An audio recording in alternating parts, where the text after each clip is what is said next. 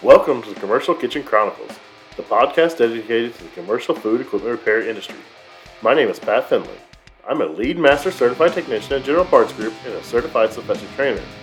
My goal is to shine a light on what I believe to be one of the most interesting and rewarding industries a field service technician can work in. I love the work I do, and I am glad you are here listening to this podcast. In this episode, Dusty and I talk with Matt Waxer and Jason Norman. What's up, everybody? We're finally here. Tonight, Dusty and I have two special guests from north of the border. We have the HVAC doctor, Matt Waxer, and we have HVAC J604. Jason, what's going on, guys? Not What's much. happening? How you doing? What's happening? Just winding down, man. It's been it's one of the first weeks where I've been almost a full schedule at work, and just I've been kind of a half schedule for the last 5-6 weeks, and going back into like 14, 12-hour days, just kind of dragging it out of me. That'll do it to you, Pat. Yeah. But it's in you, brother. You keep grinding, you keep doing what you do.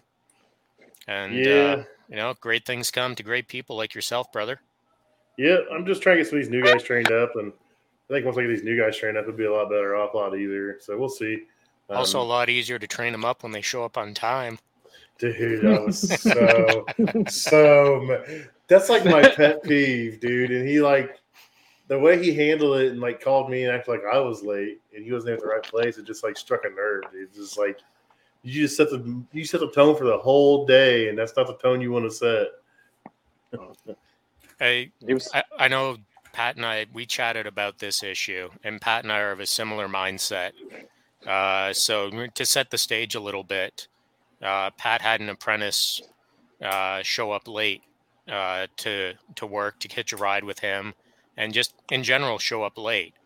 So, my opinion on this matter is for apprentice helpers that are breaking into this industry, you've got to grind. You got to pay your dues. You got to show up. So if your mechanic says, I'm picking you up at 7 a.m., you be at that pickup spot at 6:45 a.m. If you're there at 7 a.m., you're late. So, you show respect to that mechanic. You show respect to the industry. You show up early, ready to go, and willing to go. And Jay, what do you think about that? I couldn't agree more. I was quite the eager beaver to impress my journeyman when I was an apprentice, right? You kind of had to be. I hate to say you wanted to be teacher's pet, but you kind of did. When they journeymen were doing the cool, fun jobs, you wanted to be the apprentice they picked to come do something new, fun, and exciting. And when I started working, there was several other apprentices that were hired before me. So it was kind of you kind of had to play the game a little bit to be chosen for the cool stuff, right? Yeah, I mean, my thing is, I just say the 15-minute early thing, but as long as you're at the job ready to go by 7 o'clock, I don't care. But I don't want you showing up at 7 and sitting on your phone for 5 or 10 minutes, or showing up at 7:05, and just lollygagging in. Because a lot of times, in my industry and me and Dustin's industry, that first AM call is golden. We could actually charge a premium for that 7 o'clock time slot. And I mean, sometimes customers come in early so we can get in there at 7 and get out before they get there. And to show up late and the customer's waiting on you it's disrespectful and rude to the customer, I feel. I mean, if you're going to show up at 7 o'clock, you better be jumping out your truck ready to go. But I prefer you to be there about 7:05. Then you can, get your shit together for a couple minutes and then come in. I mean, but yeah, if you show up at 7 and you sit in your truck for 5-10 minutes scrolling through Instagram, check out the latest tools or whatever, that's what irritates me. Checking out the latest HVAC J604, who's above me, the latest Commercial Kitchen Chronicles over here. And sorry, the directional thing ain't working tonight. Checking out the latest stuff from Dusty. If you're doing that before you get on a job, you're in trouble. Yeah, do that on your own time. Respect your mechanic's time and get there on time. No, and that's a lot of good. What do you think about that, Dusty? Too. I've had a lot of customers who will go out of their way and oblige you and be there at 7 or 6:30. And if you show up late, they came in early and they're just sitting there. So they know, there's an awkward frustration. And especially if you run into snags in the job, and you're a little later past 8 o'clock or it's close to 9 or they're trying to open, then you're just the guy who didn't respect them and opened up late. Now they're pissed off. So it's, I like to be in the door around the time they say they're going to be there. So like walking in at 7, getting to work at 7. So Yeah, 100%. Couldn't agree with that more. yeah. For myself, if I have a customer where I'm scheduled to be on a facility, say at 7 a.m., I'm walking in and saying to the customer at 6:50, hey, Yeah. I've just parked, I'm unloaded, I'm ready to go with my team. If I have an apprentice with me, I'm ready to go. I know we're a little bit early, but is it cool if we get in and get going early? A lot of times, 9 times out of 10, they really respect the fact that you came in early. You're showing that drive, that initiative to get stuff taken care of and get that call knocked out of the ballpark before they expected you to actually be there. Yep. I'm not trying to be rude laughing. I'm just trying to figure out what's in Jay's lap. I was thinking It's the his same dog. thing, man. What is that? Oh, it's a dog. It's like I kept seeing like a little head pop up. I'm like, is He's that a just dog? little. He's Please just tell me little. it's not a Cat? puppet or It's a something. No. No, and Jay, You're you like, never we know need what to he's going cancel to this have. live stream. Jason's out. We can't talk to him anymore. And he was howling upstairs. It's just me and the dog home right now, and he was whining because his people aren't here right now. That's fine. I was just curious what it was. I didn't know if like you had a puppet or something. I was like, please tell me this dude doesn't have a puppet, man. Please tell me he doesn't have a puppet. I thought it was a blanket, like a sheet. Like he was like snuggled up in like a fleece. No, just my little dog. That's Jay's Snuggie, if you don't mind. That's a Yeah. snuggie. Yeah. So Jay's had a little busy day. He got up early today and he did some previous podcasts. Some of my friends sniped my interview today. You got scooped. Yeah. I call it the practice run for the real podcast that's going tonight there, Pat. I'll just drop my episode before theirs, but I can't compete with their numbers. So, but no, Eric and Andy they're two of the best in the business, man. I really look up to those guys. So anything they do, I'd make sure I check it out. So that was cool. Yeah, they're great. They're Great definitely content. stand-up guys, and how Jay got his way on there, I'm gonna have to work some of Jay's magic. I don't know how it was. I don't know how it worked out either, but That nap, man. They remembered that nap. I remember the wearing the world is Carmen San Diego stickers. That's right. I only got a few left. That's pretty good too.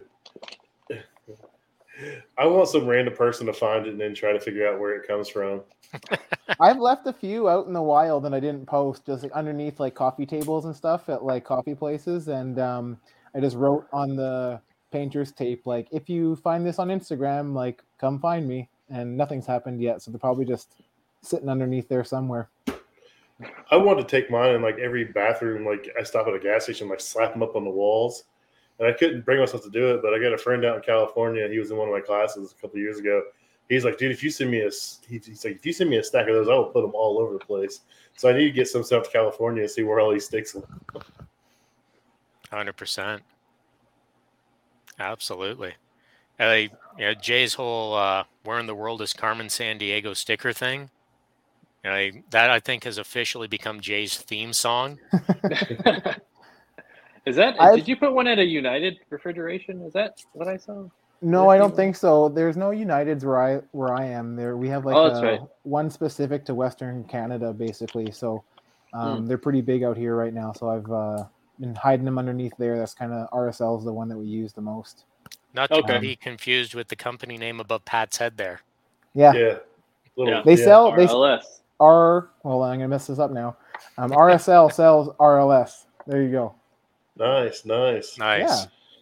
Yeah. I need to get Jay. I need to get Dusty up here and let him try out the RLS system, or go down there and let him try it out on something. It's definitely pretty different, but it does a pretty cool job. So it's definitely worth it. I just did some water lines for a tilt skillet. It's probably 20 foot, so I guess 30 foot in total. But I just had to solder it because I didn't have a press, and I was thinking the whole time, I was like, "Damn it, man!" You can rent them, man. That's time for you to get hooked up with Colton and Becca with Viega. With Viga. Yeah, that's what I'm trying to do. I'm waiting on Becca to reach out and start finalizing some stuff. So it's not time for you to have her reach out to you, Pat. Like I know. No, we've been in talks. Yeah. We've been in talks. I'm just waiting on. She's just busy. She's trying to set some stuff up. So I know the message her feeling. tomorrow. I need to message her tomorrow and see what's up. So we got some comments. I guess I better swing back to that screen and check it out. So we got refrigeration, kitchen tech in the house. We got kitchen cowboy. 5 minutes early and 10 minutes late. If I'm not there yet, find trash. Yeah. HVACR Brady Bunch. Hey, I'll take it, man. So if we start pointing around the screen here, are we the HVAC Brady Bunch tonight? Yeah. Oh, this way. Oh, my directional's off. There you go. It's a Like, reverse what am I camera. doing, man? It's backwards, man. It gets me every The time. direction's hard on this. Like, man, over Notice there. Jay's like, not wait, pointing. what? He knows the game here. Jay's like, Right. whatever, man. We'll figure it out. I've never seen Jay so quiet in my life. Oh, there it is. Got it. Is he taking a nap like the two of you did apparently on a podcast? Yeah. So we officially met in person at the HVAC Tactical Awards. So that was a pretty cool night. We were all dressed up. Team Canada was kicking everybody's butt. I managed to squeak one out there. So that's when we all first met, was that night, and then we just kind of hung out, off and on for the next 3 days at the show, and it was a blast. So, but Jay came up, had the bright idea to go find the Make Trades Great Again podcast and take a nap during one of their shows. So we did it. Jay wanted to take a nap at the beginning, and I didn't want to derail it till the very end. So There's not a lot of places to hang out and have some quiet time and have a little moment of reflection to re-energize the batteries. It's a big show. It's a lot of walking, right? So we found we carved our little spot there at the end. 100%. Yeah, dude. So go ahead, Pat. The whole stream from my recording, because I had the second to last podcast slot on Wednesday. So the second to last slot before they close the show down. I'm doing my recording, and it's me and Colton there, my wife, Rebecca, and I think there was a couple of people there. And I was like, hey, we got a great audience of 5 people here, and people are tearing down their booths and everything else. And I'm just cracking up. There's people hauling shit out. I was just glad to have a time slot, because I didn't know, how to book a time slot or anything like that. I just kind of, hey, this is open. Do you want it? Oh yeah, give it to me. So, but it was cool. It was still a fun experience. But yeah, you definitely got to come next year, Dusty. I'll be there. I've heard it. I've been ridiculed enough. I'll be there next year. Backing up to the Tactical Awards, I got to say there was one table that actually cleaned up that night, and that was table 22. Yeah, our table knocked it out of the park. The best picture is when I was getting to get my awards, and that guy, I don't know who he was that was sitting across from me. He was like jumping in the air, like screaming and stuff. There's a picture of him like jumping in the air behind me as I'm like walking up to the stage. I'm like, I don't even know who that guy was. He was hammered, absolutely hammered. Man, our boys from Global The Source that were at our table, those boys were they were well into the sauce that night. Is that who they were? They were Global The Source? Global The Source was at our table, and also Mark Tama from GE. He was at our table, but he wasn't. I think he was sitting right beside you, Pat. He wasn't heavy into it, but our boys from Global, they were hitting it hard. It was a little skinny guy. He was the one that was in the background of my picture jumping up in the air. Okay, those boys were with Global. Dude, they were putting them down. That guy was coming back with like 3 or 4 at a time. I was like, dude, whoa, they were we were at the table. We were at the table to party. Yeah. I think I know the guy you're talking about. Skinny, bald dude. Yeah, like if you scroll through Tactical Award pictures, he's like, I'm walking up, and he's in the background jumping. He's got his arms up in the air. Yeah. Man, I was like, I love that picture. I was like, I don't know. That dude was inviting Christine, my wife, and myself down to his place in Dunedin, Florida. I'm like, yeah, sure. If you remember the night, maybe we'll talk. I was a bit more quiet on how many drinks I had. I just hanging out, chatting with so many people. I just lost track of time to I need to go get another drink. You just got hung up talking to everybody, and you'd move on to the next person. It was hard to get to the bar, and the people that were at the bar in line would almost be sidetracked with to actually order their drink because everyone's just chatting in line. It was really fun to finally put so many names to faces and faces to names of people that you may or may not have spoken to online or may not follow or know. but then to get to actually see them in person was like super fun. Like that was probably my favorite thing of the night, just networking and saying hi to everybody. It was great. Even at like tactical and across AHR, you do in 3 days, you can do a year and a bit worth of networking. Big It's time. amazing just the number of people that I've chatted with on social for years, where we never had the opportunity to meet, where finally you get to have that face-to-face interaction. So like chatting with Pat for a good bit of time before going down to Atlanta, and with Jay, because although we're Canadian, we're separated between a good bit of distance, to Just say a the little bit, least. an entire Just country. just a wee little bit. But hopefully this summer I'll be out in your neck of the woods, Jay, and you'll be riding through where I'm vacationing, brother. That sounds good, We'll man. do something up.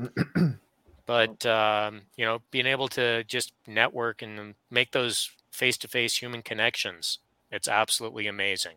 And come next year in Chicago, Dusty, like the amount of people you're going to meet, brother, it's going to be absolutely mind-blasting, and just you're in store for something magical and special, my man. I'm definitely stoked. It's just weird because you talk to people all the time, they're your friends, but you've never really met them in person, and then like you meet them in person, it's just like you've known them for years. It's the craziest thing in the world. Yeah. Like last year was my first year ever at a trade show like everything. The first year at the Tactical Awards, and I sat down at the table and I looked up and there was Eric Ani and Andy Mickelson, and I was like starstruck. I was like a little kid, like I was at Disney World and seen Mickey Mouse for the first time. I was like, oh my God. It was the funnest experience. And both those guys talked to me like they'd known me. I was like, and ever since then, I messaged them. I've done their show. And it's like, I met Chris Stevens. I followed Chris for years on HVACR videos, and I met him, and like he talked to me like he'd known me for years. Heck, this year we hung out Saturday night, and we went out to dinner, and him, my wife, and me, and we had a great time. It's just like like old friends. It's crazy the community that's been built through this HVAC stuff. I mean, occasionally we got the shitheads that come in here and want to start shit, but most of the time we're all pretty laid back. We're all trying to help each other out. We're all trying to grow and build.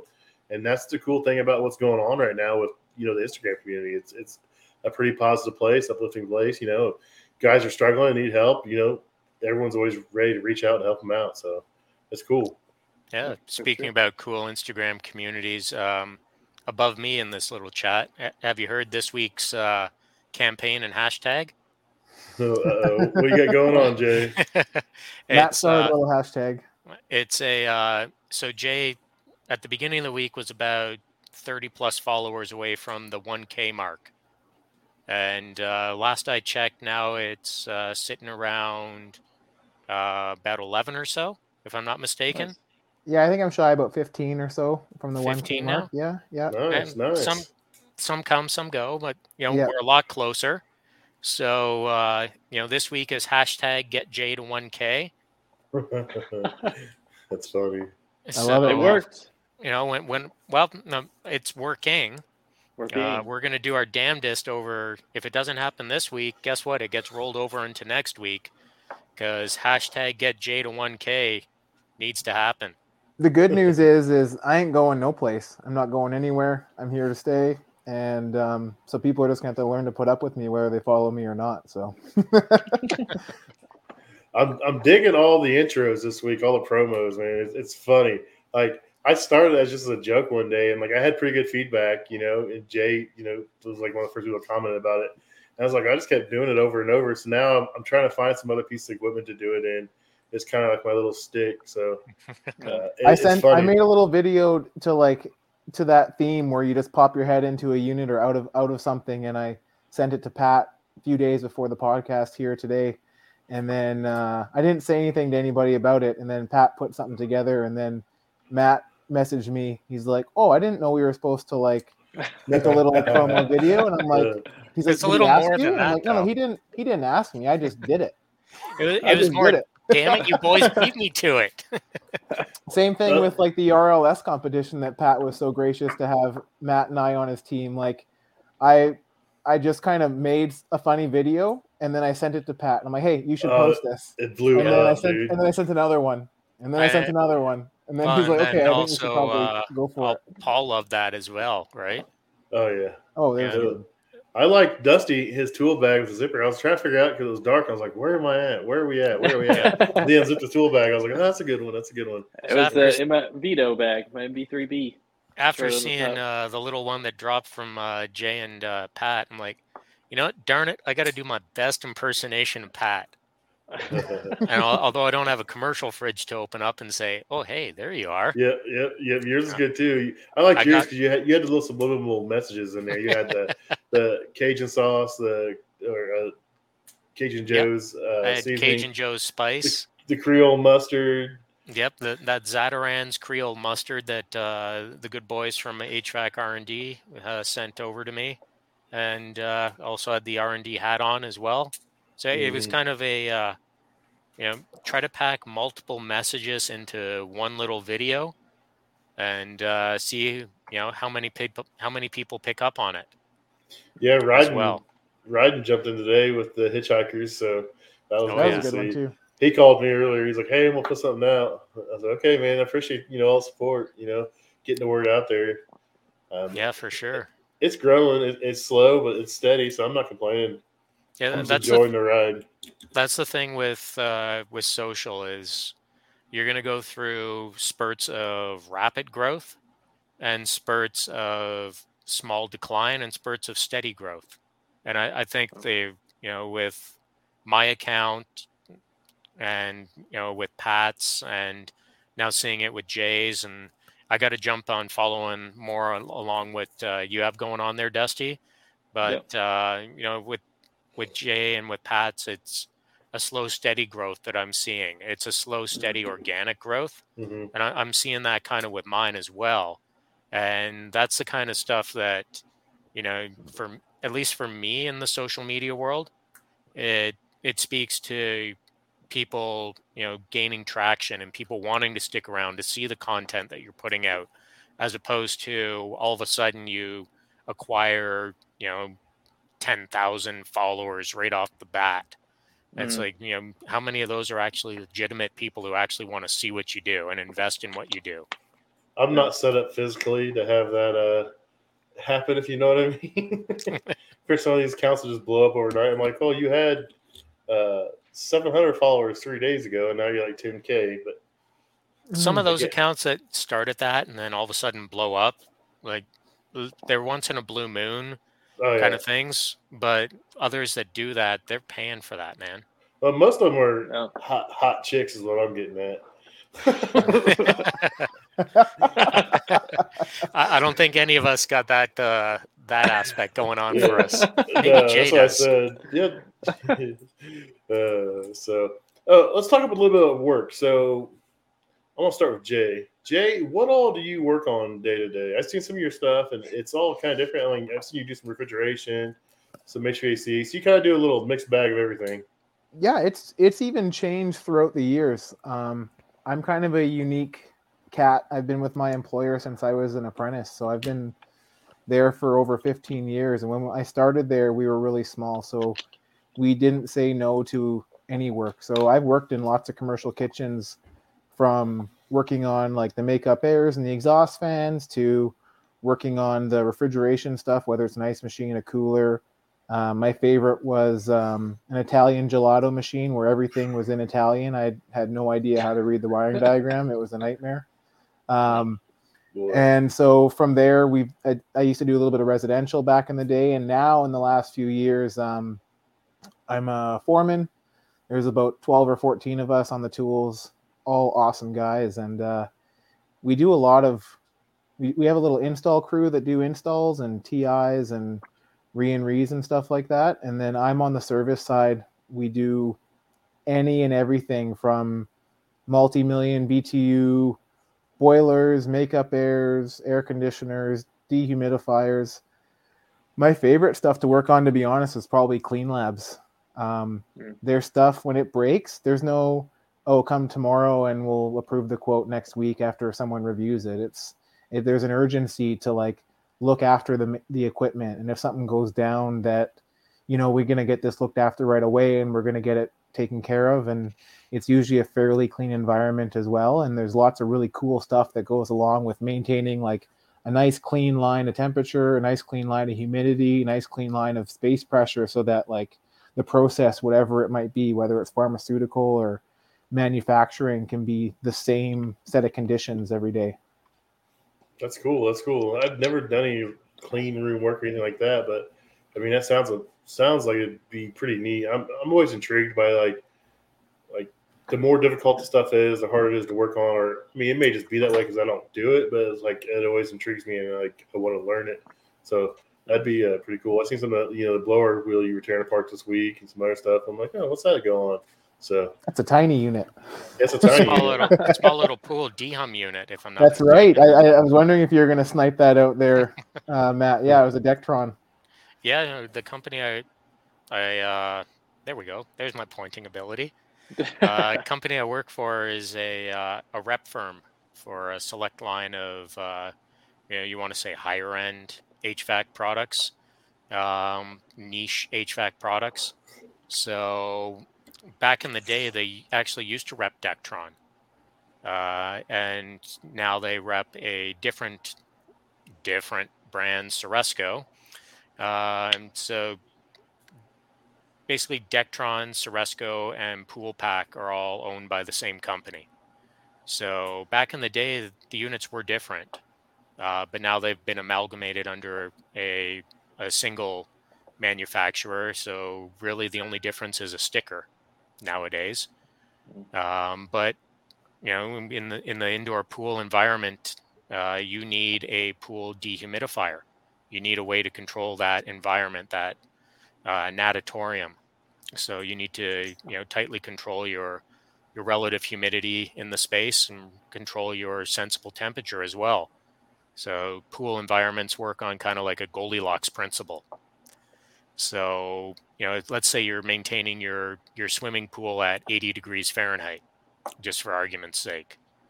Well, you want that air in the space to be at least 82, because when people walk into that environment in their swim attire, you don't want them to be cold.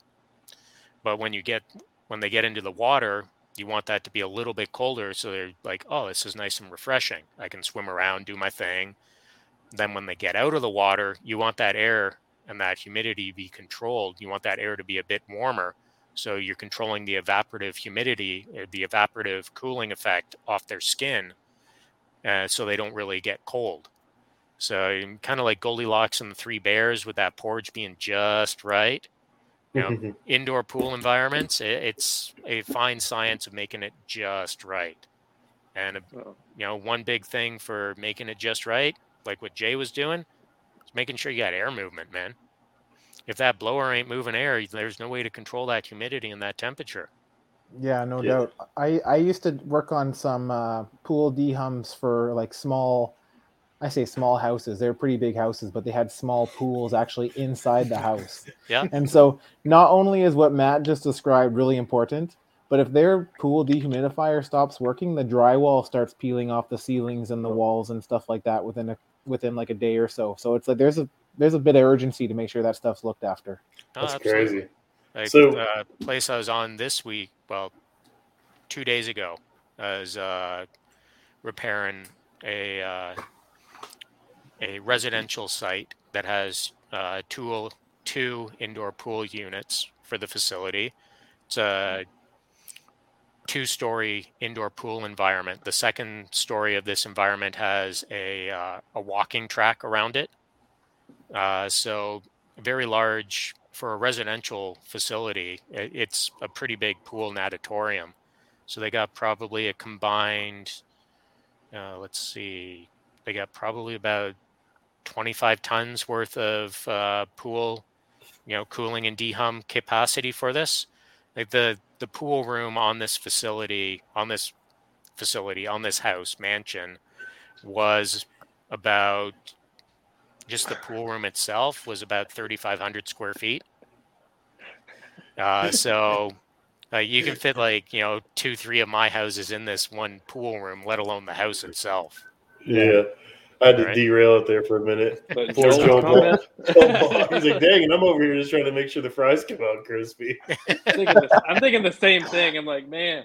And then like going from that mansion that I was working on, restoring that pool dehum unit. I've worked on pool dehum units that serve Olympic-sized pools. Like HVAC know-it-all. Gary and myself were working on one of these custom units that we had to replace half of the fan wall grid on. It was fun times, and it's a unique appliance that not many people ever get to see or get alone work on. Yeah, I'm always intrigued by the stuff you post. Like, I had an Aeon unit years ago on a restaurant, and it was like a base model. It was like, I thought it was a piece of garbage. I mean, and then I see the Aeon A unit. lot of people do. Like, it was like, they're like every other brand. You got baseline stuff, and like the stuff I seen was just the baseline. I was like, man, this thing's a turd, It was old and beat up. And then I see the stuff you post. I'm like, holy cow, they have like top of the line crazy stuff. I'm like, how do they make this and that? I'm like, it makes no sense at all. Well, to be fair, the product that you went to, Pat, it's probably a decent entry level Aeon unit that has been neglected. Oh yeah, they're always neglected. These things they're built above and beyond your standard chiclet units. So Aeon, it's on the hat. It's one of the other product lines that the rep firm I work for, sells and represents. And realistically speaking, that's why I came to work for the company I work for currently, is because I had done 3 and a bit years worth of subcontracted startups with them through the company I worked for previously before stuff went wrong where I was at, to then make the easy decision to go work where I am right now, to work full time as a commissioning technician and doing warranty repair on the products they rep. And probably over 80% of my work is on the product line on my hat. So these things they're built to be a 30-year unit, believe it or not. That's crazy. The walls on them, like the actual shell of the unit, they're R13 insulated. It's a walk-in box sitting on a roof. You're not losing efficiency out of the damn thing when it's in, whatever mode of operation it's in. If it's been neglected and abused over the years, yeah, you're going to lose efficiency and performance out of it. And, some of the stuff I work on, you want to call it upper level Aeon stuff, maybe. Like, I'm blessed and lucky to work on the products I work on. It's, great to actually work on the stuff I work on. It's a product line that on the small end of things, you're looking at like a 3-ton cooling capacity unit. And, some of the bigger stuff I worked on, 240 tons worth of cooling capacity on a rooftop unit. They're the size of a long school bus. That's nuts. That's insane. The one I was working on a makeup air unit today for the little post I put out this morning. It was a cool, crisp day. We're working on the heating side of some makeup air units I was on maybe a year ago to commission. We had to iron out some small little things on them.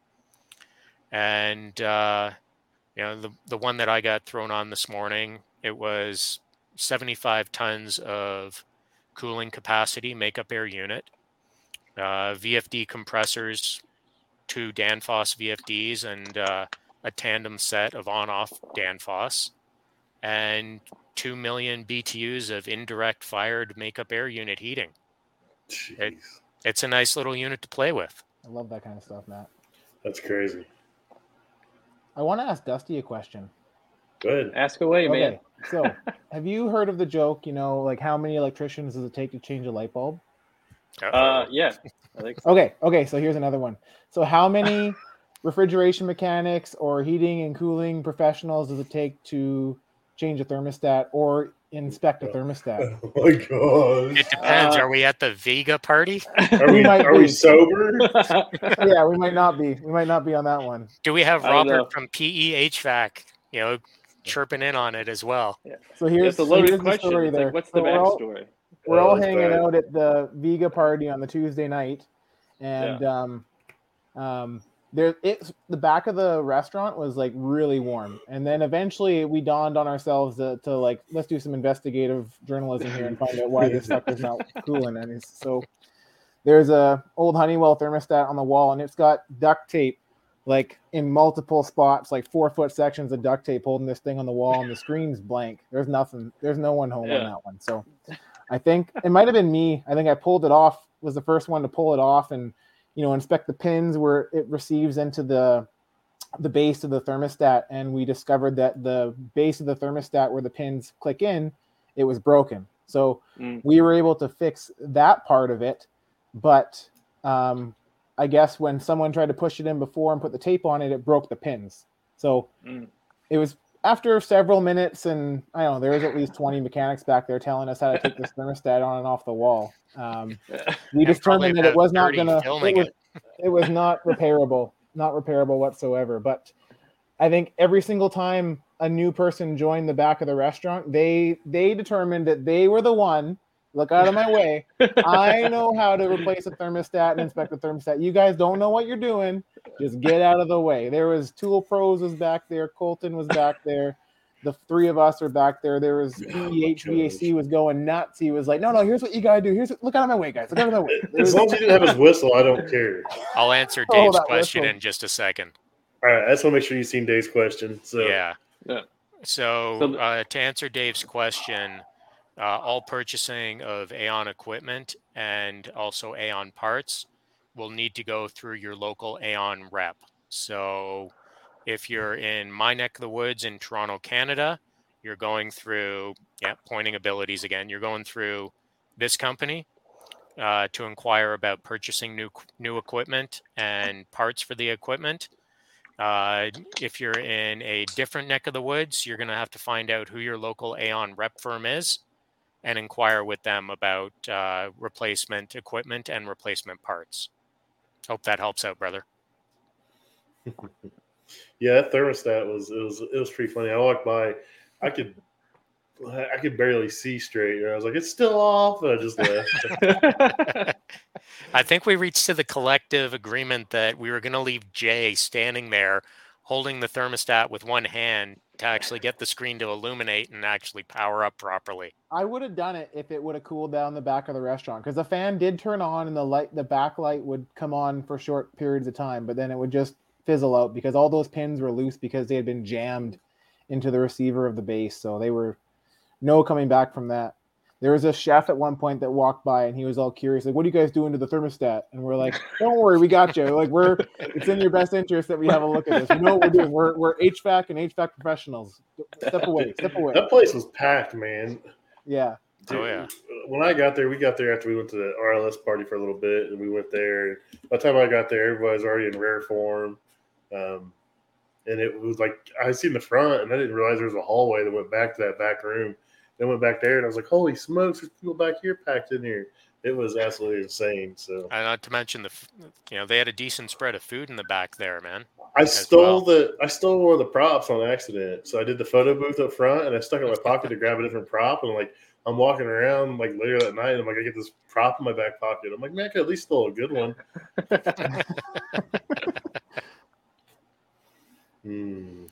But yeah, that's another part of AHR. Dusty, you'll get to experience. There's parties all these different manufacturers, these vendors have events, and they bring they bring all the reps in, but they also bring in the social media or the people like the influencers they want to call it. I don't really like that word. I don't influence nobody, but they have people like us come in and they have food and have drinks, they have giveaways and stuff. And it's just a cool environment. And I wish a more appropriate word, Pat.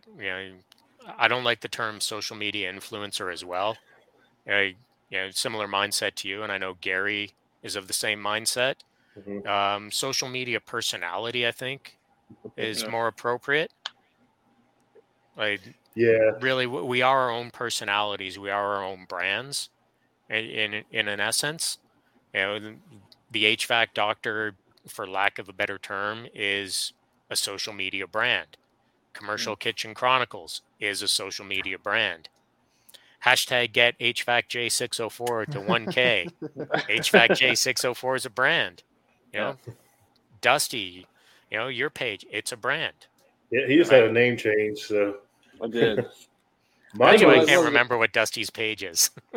My Yeah, well, apologies. I think it's a couple weeks ago I finally changed. I was messing around with names, and I like went through such a phase of like I would post for a little bit, and I'd either get like burned out like on work and just be like I don't even want to post it. But recently I've been trying to push that up a little bit, so I went with the name, changed it. I was just like thinking, I was like, man, what's something simple? Just use my name and then Kitchen Tech. Because everything else was so long, it was like food service equipment repair, and I'm like, damn it, no, that's never gonna work. So yeah, mine used to be like kitchen underscore HVAC underscore repair, and then I did the Make Trades Great Again podcast, and I kind of got bullied into changing my name to match the podcast name, so so that's why I changed my name. So was the podcast already named Commercial Kitchen? Yeah, the podcast was always named that, and I was still going by my kitchen underscore HVACR underscore repair, and and Eric's like, this is too confusing. Just change your name. I was like, okay. Just be the same. Keep it the same. It worked out. So, Matt, you got the HVAC doctor name. A lot of people don't know the story behind there. I've heard it, but you have a condensed down version of how you got that name? I'll try to give the crash course version that I've been given. So, the name, the HVAC doctor, in terms of the social media handle, all aspects of the name are actual fact and reality. So I'm the HVAC. I'm a licensed HVAC, refrigeration, air conditioning system mechanic, licensed gas fitter one in the province I work in. I can work on any BTU input appliance. Now the doctor part, that's where some people get confused. Yeah. So some people think, oh, he's an HVAC doctor. Oh, he goes around and doctors up and fixes HVAC. No, the doctor part's also true as well. So I've spent 14 years of post-secondary education to get a PhD in developmental cognitive neuroscience. Damn. And then people think, well, pardon the French, oh shit, what are you doing in the HVAC industry?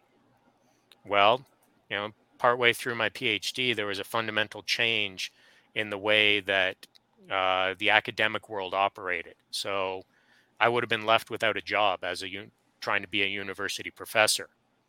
So I had always worked in the skilled trade since I was like 12 years old. My uncle's a master carpenter. And, as I was wrapping up my PhD, I went back into carpentry. And, don't get me wrong, I love doing woodworking. I love carpentry. But for a living, it's not something I want to do. It's not something that gives me enough challenge and motivation. So I stumbled around in the skilled trades for a little bit and stumbled into this crazy, wacky, wonderful world of HVAC. And man, once I got in it, I haven't looked back, because on a daily, it keeps my mind occupied, keeps me going. It's what drives me to do what I do each and every single day. How's that for a condensed version, Pat? That works. Nice. That works. Nice. That's the same thing with me, man. I like variety. I like being challenged, and what I do provides that challenge. And so I just try to do as many things as possible, and it kind of just feeds my mind. So I get it. I like it. You hit on something there, Pat, like that whole challenge. Like every single day for me is different. Yes. That was huge for me. Love I didn't yes, it kind of sucks because you got to know a lot, but it makes it more interesting that, I might be fixing something water related tomorrow and then gas related the next day. And you got to know a little bit about electrical and millwrighting and carpentry. You got to know a little bit about all of it to make it all work. Especially when you're installing something or servicing something, to know how the building was built so that you can actually work on the equipment effectively is huge. And so that's why I kind of fell in love with this trade as well. I just, even from a young age, before I was an apprentice, I kind of thought like, this is kind of the one for me, because it's kind of a little bit of everything, right? And I certainly haven't regretted a single day since, that's for sure. Yeah, my journey's kind of been, I started with electrician, and I transitioned over to the hot side, and I wanted to do refrigeration, and now I'm trying to venture into the teaching side, training side, and it's always trying to do something different, always trying to be better, always trying to learn new stuff. And I think Dusty did the same thing. He kind of started off one part, and he's kind of like added more and more and more into it. And it's fun. Yeah, and that's what I did. I used to do like building and home automation. And it was kind of just got to the point where everything was the same. There was no change, almost no challenge, because it's just kind of like mundane. And then I left that job because I didn't want to travel anymore. Went to HVAC. I did it for like a year, and it was almost like every day was something different in so many different ways. And now that I do hot side equipment, Pat knows. I mean, it's extremely different. Like the variety here is insane. You'll work on 5 different piece of equipment in one kitchen in one day, and I think that just helps me drive, and it helps you not get catch like a blunder, or nothing gets mundane. So that's a big blessing in itself. For sure. I gotta put a little bit of pun out on the commercial kitchen equipment side. So there was a facility that the HVAC foodie and I met on when I was working with a previous company, where we met for him to commission the engineered air equipment. And once I left the company I was with at the time when I met him, went to the company I'm with right now. When I first started, we also did commissioning and startup for commercial kitchen exhaust systems, Spring Air. I don't know if Spring Air makes it down into your guys' neck of the woods or not. They're kind of an Ontario brand. They make very good exhaust hood systems. So we got sent out to the same facility to work on commissioning the Spring Air system for their kitchen in this facility, and going around looking at the different exhaust or the different kitchen equipment. They had a whole bunch of Cleveland brand equipment, and they had a steamer on that. Yeah, that's an unfortunate name. That's a very unfortunate name. They make great products, but man, that name is so unfortunate. They had that name. They had that name before that probably came about, so it just kind of it is what it is. But man, I've worked on a lot of Cleveland steamers in my life, man. Every time I saw that, I was chuckling like a little. Oh, I still do, girl, man. I still do. I've been doing this 17 years, and every time I see a Cleveland steamer, I laugh. Yeah, I saw it on a work order for the first time, and it just said Cleveland Steamer, and I was like, "What the?" I was like, "What am I getting into?" April 1st or not? Yeah, you're like, "Who's trying to get me here?" It's like, what's going on? Yeah, it's unfortunate name, great product. Yeah, Pat said, but man, I can't believe they went with that. Well, like I said, I think they had the name first before that came out. So, and it's not a Cleveland that steamer. It's pretty old, so I don't know. We got to go back in history here, maybe do a little research. Well, Cleveland Range is the company that makes it. They used to be based in Cleveland, Ohio, and then it's just the products of steamers. But yeah, so it's just kind of like no one thought about it or knew about it.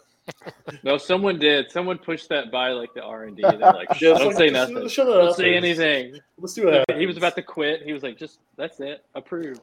So now that we bridge that, we know we won't have a sponsor for commercial kitchen equipments from Cleveland Equipment.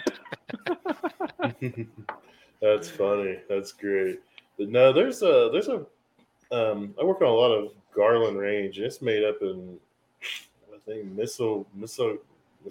I can't read. It's up in Ontario somewhere. Mississauga, yes. Yep.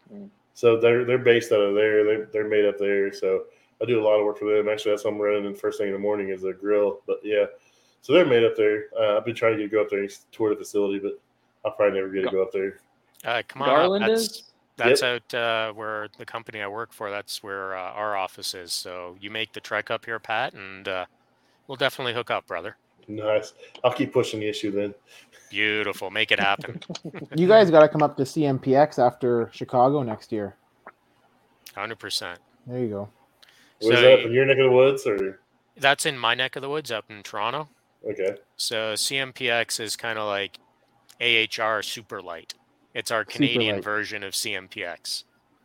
So CMPX would fit in. Remember in Atlanta, the bridging hallway between the two big halls? Yeah. CMPX would kind of fit in that bridging hallway. That's funny. But it's small, but it's big enough, but small, where you can really make those meaningful connections with the different manufacturers and the different social media personalities that are going to be there as well. Yeah, the thing about like AHR is like some of those booths are freaking huge. I mean, this Yeah. will spend hundreds of thousands of dollars just on a booth and like the setup in the booth. It's crazy. You can walk around some booths for like 10, 15 minutes and not see everything in that booth. Yeah. Yeah. One of the other brands that the company I work for, they had a booth down there, Condair Nortec. So they make steam humidifiers. And man, like their booth, they had a bit of an unfortunate location for their booth. But all the products they had there, man, I could have spent hours on hours just going through the equipment and going through everything there. I had a targeted way to go to that particular booth to meet with someone in particular, and which was great to do so. But yeah, man, you can spend so much time at different booths down there, like what you're saying, Pat. Yeah, and then if you drive, you can take all the freebies. If you fly, you got to watch out. I Right, came so down it's- with a couple. I came if down you're with a couple flying guys from work, so international. we tactically brought some suitcases with us on the way to Atlanta. So like they weren't really full on the way down, but they were. Let me tell you, they were bursting at the seams on the way back with the cool backpacks that we grabbed from the tactical awards and other T-shirts and swag and little knickknacks and stuff that you picked up along the show, right? When I went to Vegas, I drove to Atlanta, but I went to Vegas. I had a big suitcase and I had a smaller suitcase in it to have all our clothes. When we flew back, I just threw all the swag and the suitcases from and the bags from the Tactical Award Show in the other suitcase. So I had 2 suitcases to bring back. So And I I thought gotta ahead. say, just even going to the tactical awards, the amount of stuff that I was carrying out of that place, I needed another dang suitcase. Yeah, legit. Yeah. So Kitchen Cowboy says with the sale of Wellville, I heard a lot of the manufacturing and parts support are moving back to their original locations. Just a rumor. Yeah, I heard the same thing. I heard the kitchen carrier may be going away, and it may just be going back to the individual locations. So we'll see what happens with that. So that'll affect me. Who bought investing. them? Was that Ollie? Ali Group, yeah. Yeah, that's right. See, they announced they were sold to one company before it went through, and like all of a sudden it backed out, and then next thing you know, Ollie Group bought them, but Ollie Group came with cash, so cash is king. We got a well-built kitchen carrier down here in Jeff. Yeah, that's the kitchen carrier in Jeffersonville. Yep, it's right down there by you. It's, I think it's gonna go away probably. Now, if I'm not mistaken, Pat, weren't you working on some Hussman equipment recently? Oh yeah, I destroyed the Hussman equipment yesterday. Yeah, man, that's another place you got to hit up coming out to Mississauga. Their plant's up here too. So what happened was there was 3 8-foot cases. Each case had 2 evaporators, 2 condensing units, and they were top mount. And when the company sold them, they told them that this should be a remote mount, and they said no, we want them on top. Well, the problem was there was no airflow up there. They had grills up there, had it covered off. It was killing compressors. It was literally like a compressor would die like every month. And so they tried putting in returns up there, and they put different grills in to try to suck air through there, and it didn't help. I was measuring discharge temperatures out of a compressor like 300 degrees. I'm like, this oil is smoked. Whoa. 300 degrees. You're carbonating that oil right away, man. Oh, dude, it was trash. And the compressors kept dying, so they had us take out one section and make it smaller, and they were hoping that the air coming would flow around it and get up there. And like literally, we took out the middle section and butted 2 ends back together, so it was like a 16-foot section. And we fired it up, and the next day one of the compressors died. I was just like, and I was measuring temperatures, and it was still stupid hot. And eventually, they got sick of dumping money into it. These things were like not even 3 years old. And Wow. we cut them out. So I pulled all the refrigerant out of them. We just cut everything out of them. We pushed them out into the dining hall, and then they had a company come in and cut them up and haul them off for scrap. They didn't have the option to go water source on them? Not there. No, it's a super old building. That probably would have worked out. Currently, they're using like Pepsi, like just Pepsi HC hydrocarbon refrigerant coolers, but the condensing units are on the bottom on the ground, so it's sucking air off the ground. 70-degree air versus being trapped up and recycling air. You got to think those things were closed in, drywalled with trim, and there were 6 condensing units up there just recycling air nonstop. And just, dude, it was just murdered, man. That's just a hot supper of death up there. Dude, you'd walk by and you'd hear them just shutting off because they had the temperature sensors on the discharge lines, and the company before us moved the temperature sensors somewhere else because they were all tripping out. They're probably still tripping out on the liquid line. Oh, dude, it was Yeah. terrible, dude. You'd walk by, you click, you hear them shut off, and they'd just all be cycling off on high temp. Like, this is stupid. Oh, and if I not think you that, talked they about that a cycle on couple weeks ago. internals. Yeah, it was. So that was $125,000 in cases we threw away. That's unfortunate. Yeah, but I think that's the best way to put it, Jay. Yeah, that's unfortunate. That's unfortunate. They were murdered, man. It wasn't the case's fault. It was No. another instance where a salesman sold somebody and put something where they shouldn't have done it. I mean, we all run into that. I mean, it's just part of it. Unfortunately, in our world, they try jamming as much equipment under a pre-existing hood or a pre-existing gas line. You know, they've got a million BTUs rated of gas line there, but they're trying to run 1.75 million BTUs or 2 million BTUs off of it. And they wonder why stuff's kicking out and pilots are going out and stuff. I'm like, you can't do this, guys. I mean, it's not designed for this. Just because it fits doesn't mean it ships. I mean, this isn't UPS. Exactly. Hey, you don't have the proper engineered capacity for what you're trying to run there. Shit ain't gonna work right. Every day, man. Every day. I walk into the kitchen, I'm like, yeah, this ain't supposed to be here.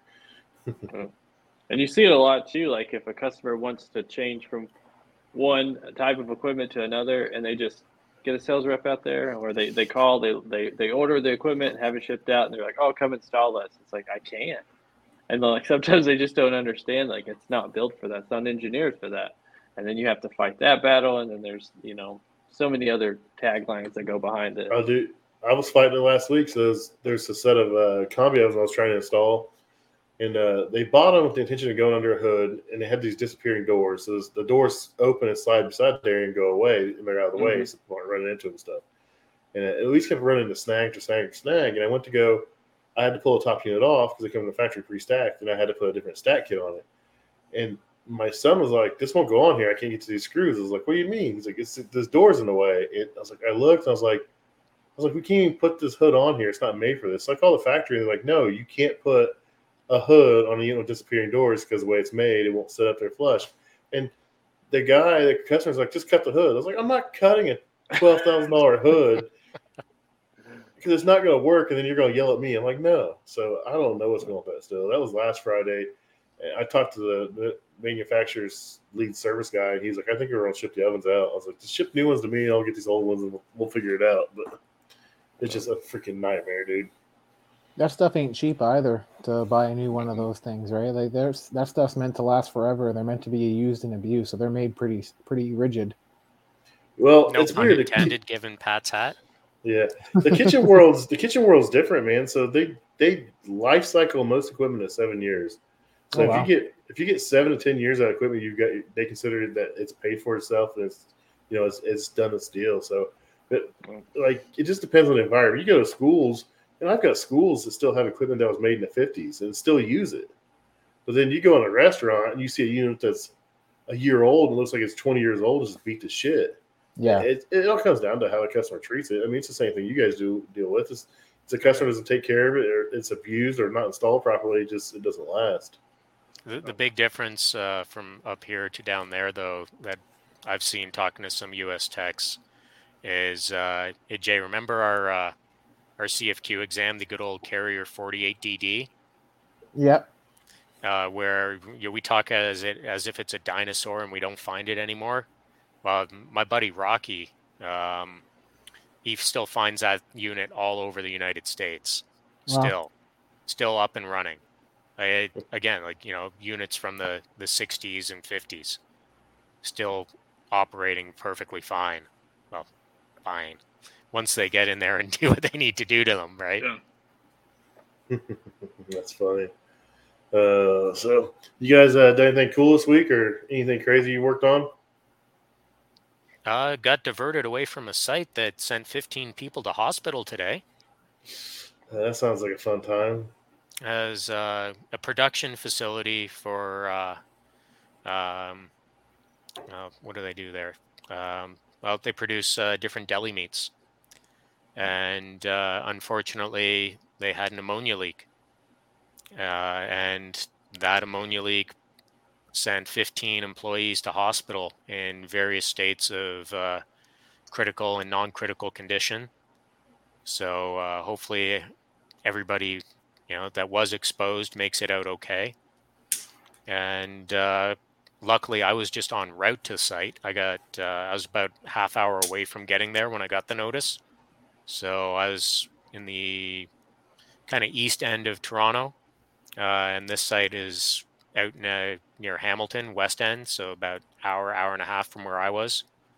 So I was a half hour from getting to site when I got rediverted back out east to a school that I had to do some repairs on. So thankfully, I got diverted. Thankfully, I wasn't there when all this happened. But as Mike Mayberry says, work safe, play safe, be safe. Yeah. Yes, sir. Ammonia is no joke. It attacks the moisture. So like in your lungs, in your eyes, everything. So like you lose all ability to do all the things, man. It's no joke.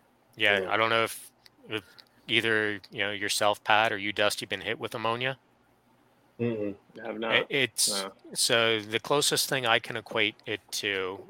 What about yourself, Jay? You ever been hit with ammonia? No, and we don't go anywhere near ammonia. Not Yeah. anywhere close to it. We have a special restrictions that limit, like if you're going to be in an ammonia mechanical room, you have to have like a escape respirator and a whole bunch of extra training, and we let the other companies deal with that. Yep. 100%. I don't play with ammonia. In our neck of the woods, we have a saying: ammonia mechanics are born and bred. You don't wake up saying, I want to be an ammonia mechanic. You do ammonia refrigeration because your father, your mother did ammonia refrigeration. You're born into doing and working on that stuff. Ammonia mechanics are a different breed. Yeah. Now, I've been hit with ammonia, like being vented in a facility. I was once working on a community center, and access to the roof to the equipment I was working on was through the ammonia chiller. And there was a mechanic there working on the ammonia chiller, and he was purging. His bucket wasn't filled with water. He was just purging right into the rooms. I walked in, and it was like getting hit in the damn chest and getting all the air pushed out of your lungs, and you were fighting for air. Another spot that I got, I don't want to say dosed, but exposed to mild levels of ammonia was in a gold mine. So gold mines, I was working in the extraction mill where they extract the ore, the gold ore, from what they're mining. And what they use to extract the gold out of it is ammonia and cyanide. Oh. So I was commissioning equipment where, we were in the extraction mill. So it was like, again, getting punched in the lung and the air sucked out of you for the day. And that stuff stays in your clothes, man.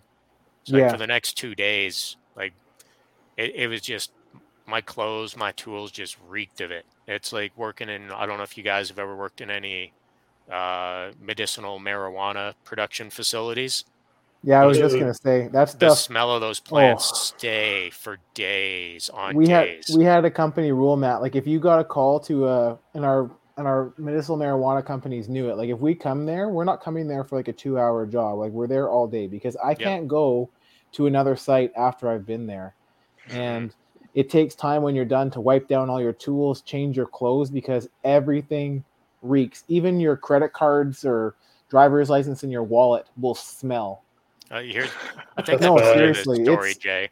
I was on one of those. Sorry, go ahead. I'll I had tell a you the site story and after. they had dehumidifiers like spread out all through the grow room is how they did it. They didn't have units on the outside of the grow room. So you had to like enter the grow room, and depending on what stage the plants were at, would dictate how much room you have between the aisles. When the plants got really big, you literally had to like wade through the plants. Yeah. I'm serious. And so it's like the pollen from the marijuana place. Man, everything.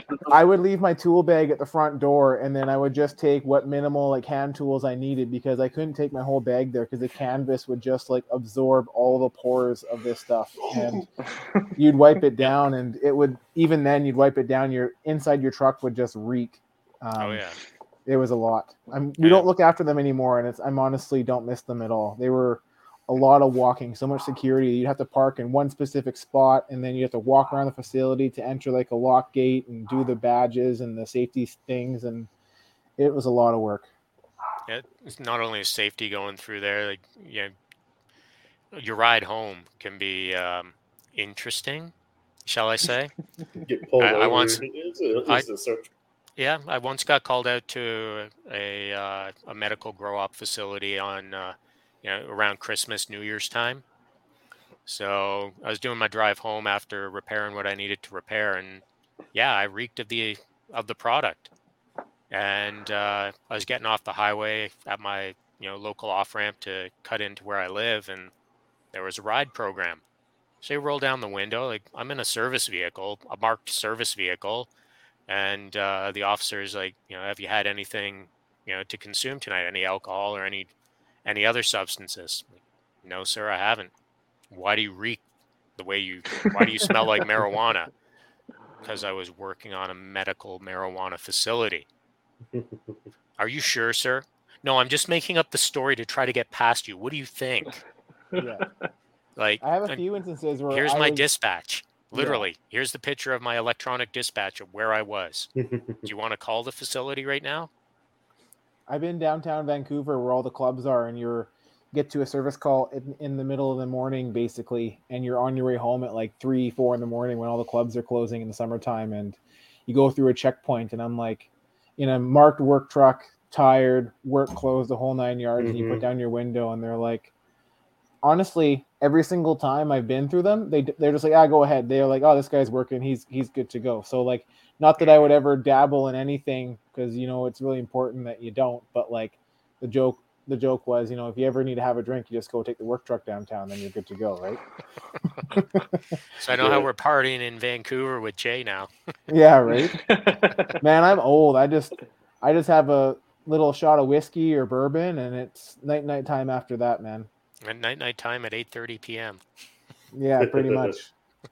Yeah, I've kind of been off the whiskey for a little bit. I got to where I was wanting it too much, so like, I do the same thing with cigars. Like I get to where I want them too much, and I just like lay off it for a little bit. For sure, absolutely. Knowing when to cut back and rein it in, it's definitely a good thing, my man. He's still got the dog. Oh, he keeps on squeaking like every 10 minutes. He's a codependent little puppy, this one.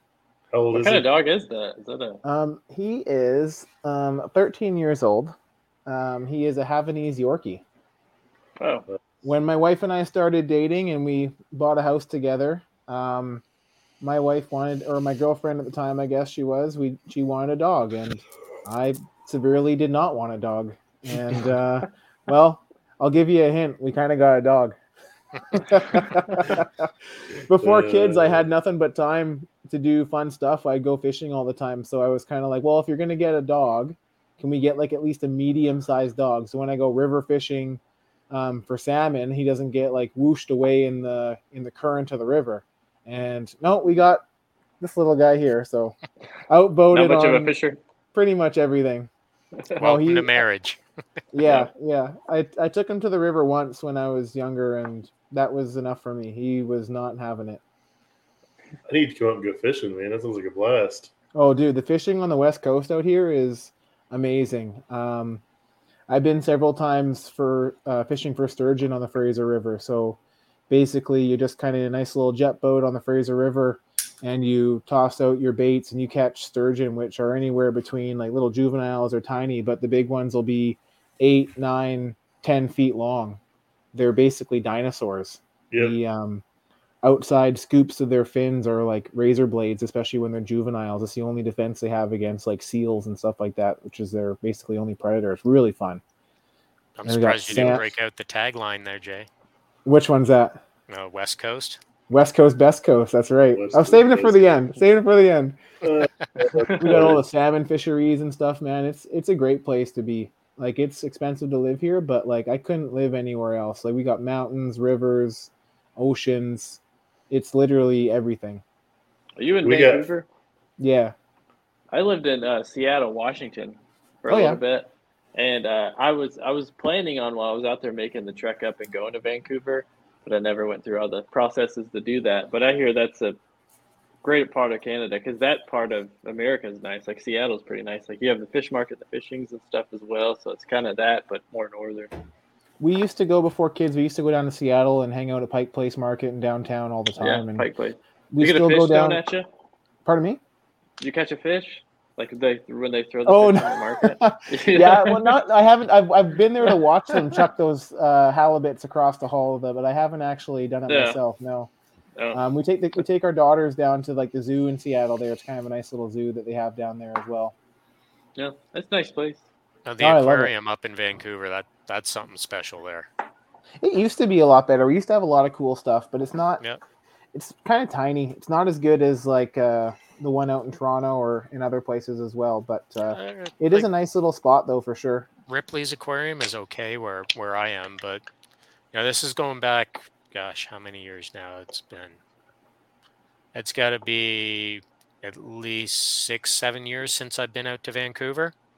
So that kind of puts a time frame around when I really appreciated and liked the aquarium. Then I'm sure a lot of things have changed in that time span, but just their education and preserving nature policies that they have at the Vancouver Aquarium were something that was really special and something that a lot of aquariums should aspire to. Yeah, I've ridden my motorcycle all down around Washington and Seattle as well, down where you used to be, Dusty, and Highway 20 over to all the cool little cowboy towns and the Bavarian town, Leavenworth and Twist. Yep. All that kind of stuff. It's really cool places to ride your motorcycle in and out of the mountains, man. It's awesome. Washington's great. Did you ever go to Yakima? Long time ago. I haven't been there in the last few years though. That's pretty cool, like somber kind of chill place in Washington. It's not. I didn't even know about it until I was out there. We actually were in Kent, and we went to Seattle, and then everyone talked about Yakima.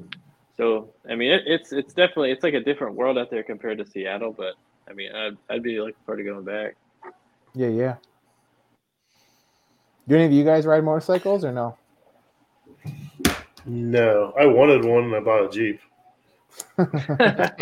My mom was a registered nurse, so they were called donor cycles, and I wasn't allowed to have one. But then once I had my own place and my own house, then I kind of got my own motorcycle too. So nice. It's just kind of like how there's 3 people here wearing hats and one that doesn't, but the one that doesn't gets to do the cool thing and ride a motorcycle. Yeah, you got to order the special hat. For me, I got a big dome, so.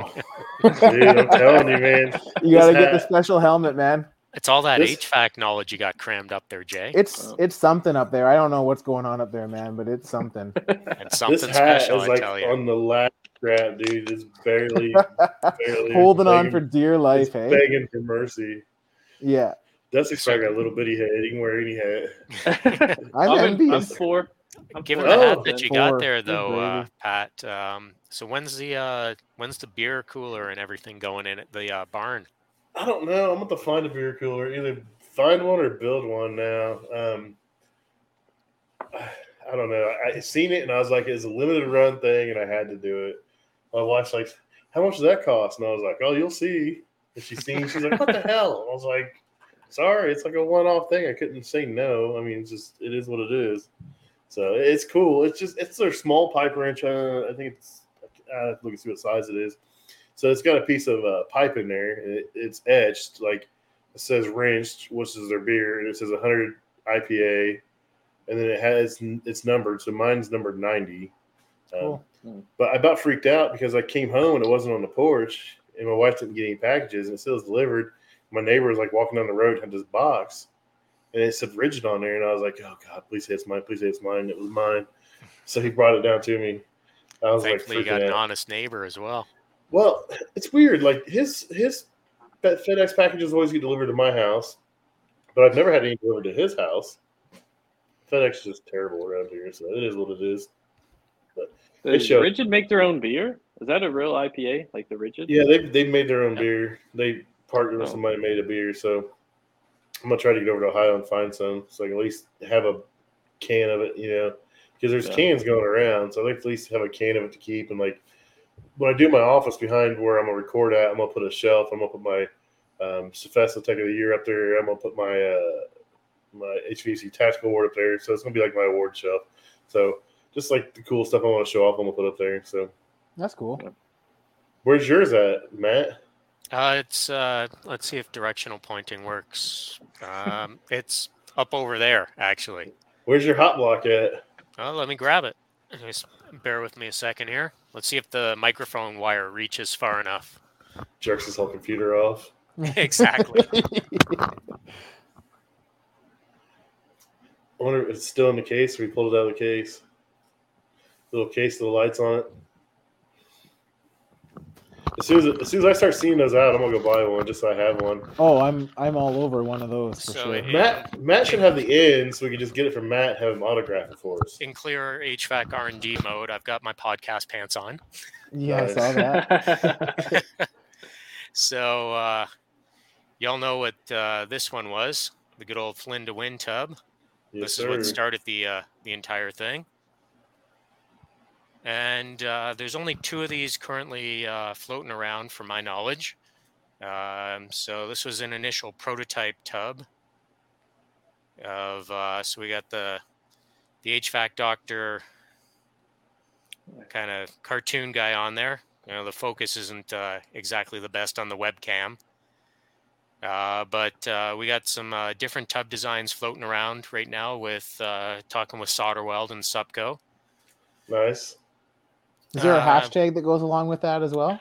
There is, but I'm afraid to use it because I'm running out of funds. Like, they're asking me to pay for it. Something about block with the dock. Yeah, the block with the dock.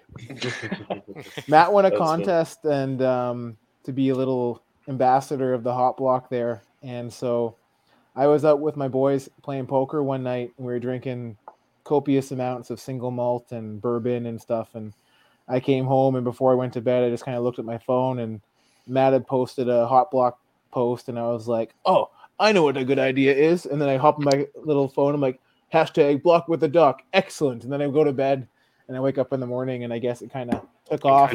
It bit. Kind of blew up. It bit. Yeah, it was a good one. But you negotiated some good terms on that one. I think so. I was a part of that contest too. And front runner, by the way. I think the reason I didn't win, that's just, I don't think they could have picked me. Block with the dock was a better hashtag. I don't think they could have gone with like hashtag play with Jay. That was the only kind of thing that went. Yeah. You can't do that one. The whole play with Jay. Yeah. Block with the dock. You kind of got to choose, and I think you got to choose the block with the dock for sure. Play with Jay. Yeah. Play with Jay. It wouldn't have taken off, I don't think. Marginally more marketable. Yeah. That's great. And then we got a few other items in the shrine. So there's one of these things floating around. I'm sure there is another one from Table 22 that's somewhere over in Pat's collection. It's in the house. I'm out in the barn right now. I'd grab it. So. There's a little post a little while ago. It was something that I got from Mike Mayberry back when Mike was doing his IG Live giveaways. So I did a little post about this hat. And this is kind of like my centerpiece of my little HVAC shrine. So this HVAC Mafia hat, for anybody who's listening to this who doesn't know who HVAC Mafia, who Victor Lopez was, Victor was an absolute gem and gift to the HVAC community, to the Instagram, social media, and HVAC community. And him and Mike Mayberry were friends. They'd often meet.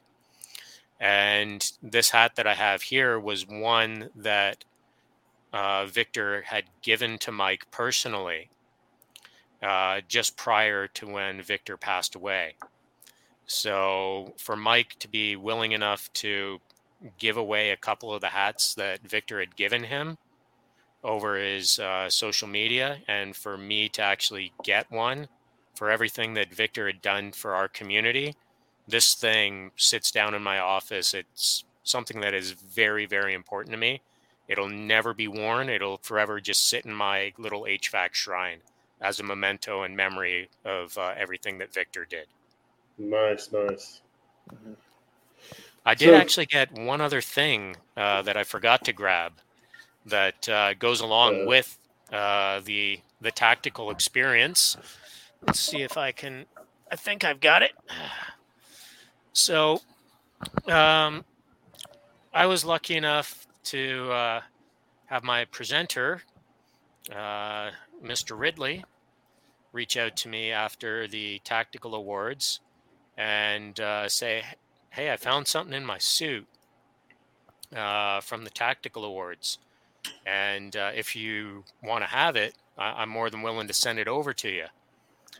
Mhm. So this was something that Brent was holding up on stage, Nice. and has a little card inside.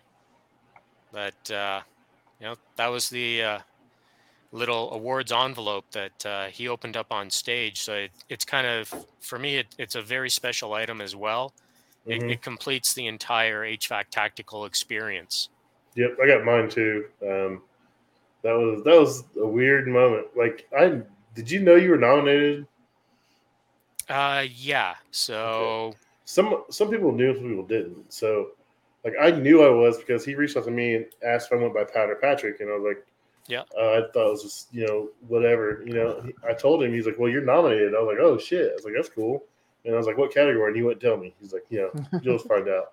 I yeah. was like, all right. So I'm sitting there waiting. I'm just kept waiting for my name, and then it comes the best social media content, and like the first guy comes up, I'm like, oh, that stuff's pretty good. And it was like Jamie from Northwest HVAC. I was like, oh, he's got this in the bag. And then the next one was like a picture of my ice machines from a local university in the cooler door. And I was like, holy shit, that's me. And Yeah. Chris Stevens up there's reading the names, and he opens the envelope, and he looks right at me and looks back down. I was like, oh hell no. And he said my name. I was like, that's cool to have my friend, read Yeah. my name and call me up there. So it was totally unexpected. Like I said, I still don't know how I did it. I'm glad. I'm honored. It's been a ride. So I mean, 100%. just have fun with it, man. I sometimes I take it too serious, and really I just need to focus on having fun and enjoying it, and just let it come natural. I mean, Yeah. some of these guys are out here forcing it, and it's just it doesn't really do any good. I think. If you're forcing something, it comes off as disingenuous. That's all I'm So doing is having fun. yeah, Whether my wife, it drives my wife nuts. I'll like make something, I'll edit it, and I'll have like some sound, or there's me talking, and I'll watch it like 20 times before I even post it, right? And then she's like, can you put that away? And I'm like, and I'll be giggling like a little child every single time. The 20th time is still just as funny as the first Oh yeah, time. And yeah. I'm like, Nicola, even if no one likes this, I love it. It's super niche, super tiny, only a small fraction of the world gets it, but the ones who do, they get it. And Yep. that's what I'm all about. It's so much fun to post that stuff. And then you have people who actually like respond to it, and then they'll be like, oh yeah, that was me last week. And I'm like, that's happened to you, right? Making silly little Mhm. reels. Like I like to make some content. Like there's some really great people out there making some really great content that's like training based, mentorship based, troubleshooting based, how to based. I kind of do a little bit of all of that, but just make it silly. Yeah, And that's the way I try to be. It's Just oh man, you give it the HVAC J604 spin, and yeah. that's what makes it unique. Who doesn't want to see an get ready with me as an HVAC mechanic in Vancouver, BC, right? Like honestly, it's I need to do some more of those. I had so much fun making that, and even doing like the little suit drop that I did just before tactical the day of, where Man, that was you drop so the phone mint. down, and I'm wearing my A Team shirt from Infra Air, and then the phone pops back up, and I'm wearing my suit. Like that stuff's super fun to me. I thoroughly enjoy making stuff like that more than I should probably. yeah. I mean, it's just have fun with it. That's why I tell everybody. It's like, oh, Yeah. like I don't try to be serious, man. I'm like I put out some serious stuff on how something I think it's important to know, but most of the time I just something I think's funny or cool. I'm trying to do more and more like how to stuff, but then I'm like, I forget to record something. And I'm like, oh, this is wasted, footage or whatever. But I'm just here to have fun, man. I'm not here for a long time. I'm here for a good time. Yeah, That's right. here to put out the content that you want to put out. Yep. And That's like what I'm about. the content that people want to put out, it's you put out a representation of yourself. And if you're putting out Mm-hmm. something different, like you were saying, Pat, it comes off disingenuous or Mm-hmm. forced. So, everybody in this little conversation today, and all the stuff that we're putting out on our different brands, that's us, man. Mm-hmm. Like, from Jay dropping his phone to being in his infrared shirt to his suit to his different shenanigans of fixing different equipment to what Dusty's posting to what you're posting to the dry. Here's another Aeon unit, and here's how to work on it. Matt kind of post. Here's my laptop on a magnetic holder in a different spot from yesterday.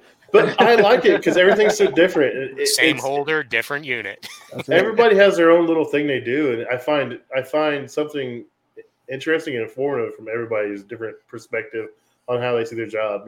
There's lots of guys that do what I do. There's guys that do what Dusty does. There's guys that do what you do. But everyone shows their little take on it or what they get from it, and it's cool to see what people do and what they get from what they're doing. So sometimes what they get is a face full of glycol. There was a gentleman the other day trying to make a little how-to video and like a little like show and shine of what the inside of a expansion tank looks like, and he got I don't know if Mr. Ani would appreciate that. Dude, I am so grateful that he set his camera up before he turned his grinder on. Let me tell you, man, I laughed so hard so many times, and I'm very appreciative that he had the camera ready and he posted it. That was great. But that reminded me of something that happened to me when I first broke into this trade. So, you've got Petro-Canada out in your neck of the woods, right, Jay? Yeah. So Petro-Canada is kind of like, a Canada-wide gas station. So when I broke into this industry years ago, the company I worked for, they did a lot of work for Petro-Canada on their car wash plumbing and heating side. So one call I got sent to, I had to replace a PLT-20 expansion tank on a 300-gallon hot water holding tank for the car wash domestic hot water. Well, I forgot to bleed the tank. I forgot to pull the Schrader core on the bladder, so I started spinning that little sumbitch off, and it was on top of the tank. So once it got to that last thread, it shot up like a little rocket, and it hit the ceiling. The core slab in the car wash came down, hit the ball valve that was isolating the water in the tank that was still alive, turned it on, and started spraying. Oh man, I was soaked solid on that one, and it wedged itself in there. So I'm trying to fight this bastard out. Eventually I got it, but man, I was thoroughly wet. That little post from Eric reminded me of my day of always make sure to depressurize those things before you cut into them. It's a wise comment there, Matt. Yeah, I mean, I like the fact that people will show their mistakes and their screw-ups. I mean, so much of social media is everyone just trying to make it seem how good they are and how good they have it. But, I mean, we all have bad days. We all make mistakes. And I'll post my mistakes just like the next guy. I mean, I want you to learn from my mistakes. Don't do what I did. Maybe learn from it and do something different. But I'm not perfect. I'm gonna put it out there. Nobody is. Nope. My favorite comment to my apprentices or even young journeymen is like when I'm trying to give them advice or give them some training knowledge about how to work on a specific piece of equipment. It's like, here's what you should do and here's what you should not do. By the way, like, I know this because I did the thing that I'm telling you not to do. Yeah. Like, it's been done. Like, I love to give my apprentices a hard time sometimes, but like at the same time, like, I always like remind them like, oh no, you don't feel bad. You didn't screw this up that bad. When I did this task like 10 years ago, I screwed it up way better than you did. Dude. Way better. So talk about taking a shower. You screwed up. Look what I did. Yeah. So talking about taking a shower at work, we have hood systems in kitchens, and there's a company called Avtech, and they make like a raceway, and like they have quick connects for the water lines. But the problem is these water lines never get disconnected, so there's supposed to be a dry shutoff. You can turn them off under pressure, and they both seal off, and the water comes out. Well, the problem is there's hoses hooked to them for years and never come off, and they stick. So I didn't know better, so I left the water on, and I popped one of those off, and it was like a 3/4 inch, like 95 psi at a hospital, dude. And it's just, I'm underneath this hood, and it's just spraying me in the face. I'm trying to shove the hose back on there. You can't get it back on there because you're trying to fight 95 psi of water. Dude, it was so bad, man. So bad. Oh, I'll a story do you to one that. better after Dusty there, Pat. Are you good? I had to change a inline pump motor just off a water heater at a restaurant. and they had 2 shut-off valves on it, so I isolated it. Well, I thought I isolated it, shut them 2 off, but it was actually backfed through, like, the restrooms, so it had a live water line through it. So I thought I had it shut off, and, you go to take the 2 bolts off the side, there's a water seal. So I get the one on the back loose, and I go in and just fully, pull the bolt and the nut off the front of it. So it pops up, and as soon as it pops up, I mean, it's just like it's like hot water just smoking out of there, and it's like a water right in my face. And the only option, because I can't get to the shutoff water because it's got to be shut off in the restrooms, is just to like put the bolt and the nut back in there and just thread it. And the whole time, like I can't see anything. I'm like my eyes are closed. I'm just like trying to ratchet it shut. I mean, it was probably 30 seconds, but it felt like 30 minutes. And I wish so bad I would have been recording that because it would have been quality content. And I can still remember it now, 100%. But when you think you got it shut off, and then when you're surprised like that, but it's we learn from stuff like that, and it is what it is. A buddy of mine, just going back about 4 years now, I think he got called out to one of the banking towers in downtown Toronto, and his call was a plugged urinal. He's a plumber, so he got called out to a plugged urinal. I think it was up on something like the 60th floor of this tower.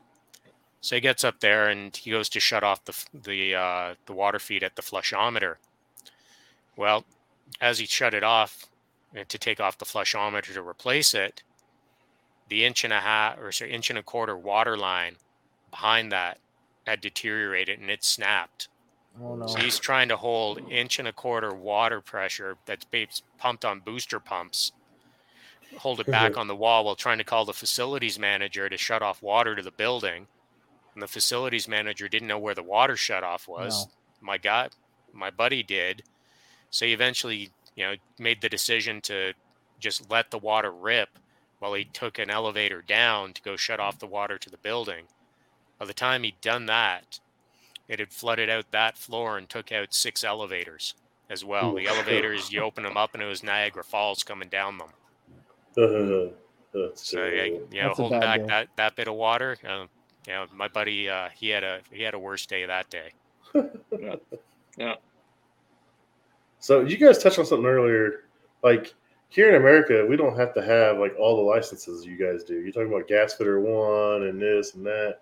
And I'm just amazed at like all the different things they make you guys do in order to work on stuff. It's just weird. I mean, I don't know why I find it weird. We just don't have that here. Yeah, I mean, like Jay and I, we hold the same credentials.